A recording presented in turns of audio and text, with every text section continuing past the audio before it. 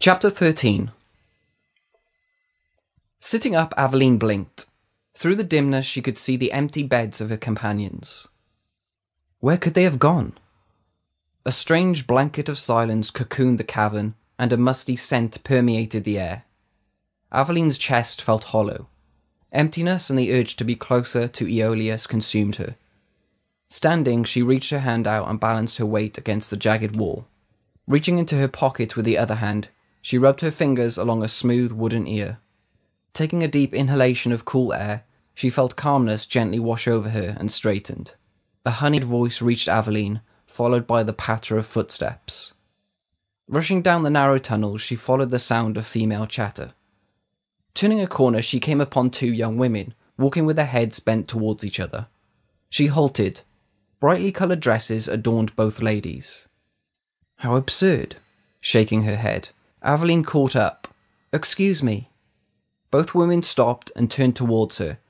Two sets of brown eyes stared back at Aveline. I was just wondering if you could help me. I need to find the way out, and this place is like a maze. Maintaining eye contact, she fought the urge to lower her head as a blush rose to her cheeks.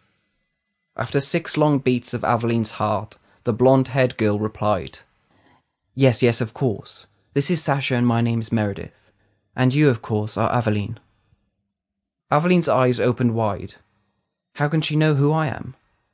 You are the girl who arrived with a prince and a dragon, are you not? Shaking her head, Sasha didn't wait for a reply. You must be. You're the only new person we have seen so far, and we've been searching. What is the prince like?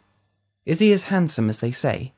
Does he? Meredith gently elbowed her companion in the side, her eyes twinkling. I'm sorry for Sasha's enthusiasm. We haven't gotten to hear much gossip whilst we've been stuck here, and it's been very boring indeed. Of course we will show you the way. Meredith looked at Sasha, smiling, before turning back to face Aveline. But I would also like to know, is he very handsome? Smiling back, Aveline shrugged her shoulders as they began walking. He is very courteous.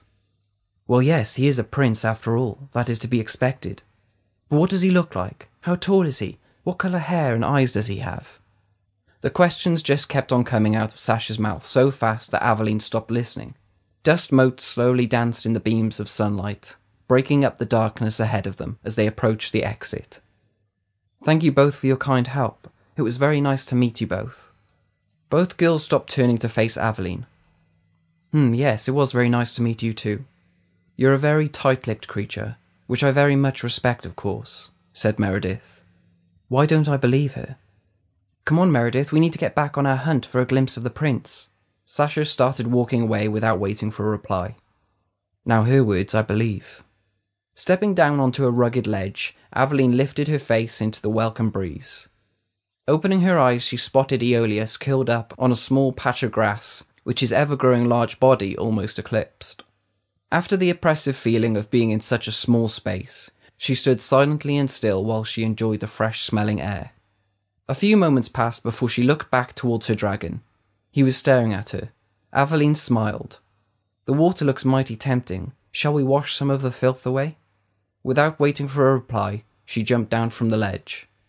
Aveline and her dragon traipsed down the grassy bank at the edge of the stream, and whilst she had contemplated how cold the water could be, Aeolus had not had such reservations and bounced straight in. Aveline bent down, scooping water in her cupped hands. A wave of icy cold water landed on her, soaking her and her clothes.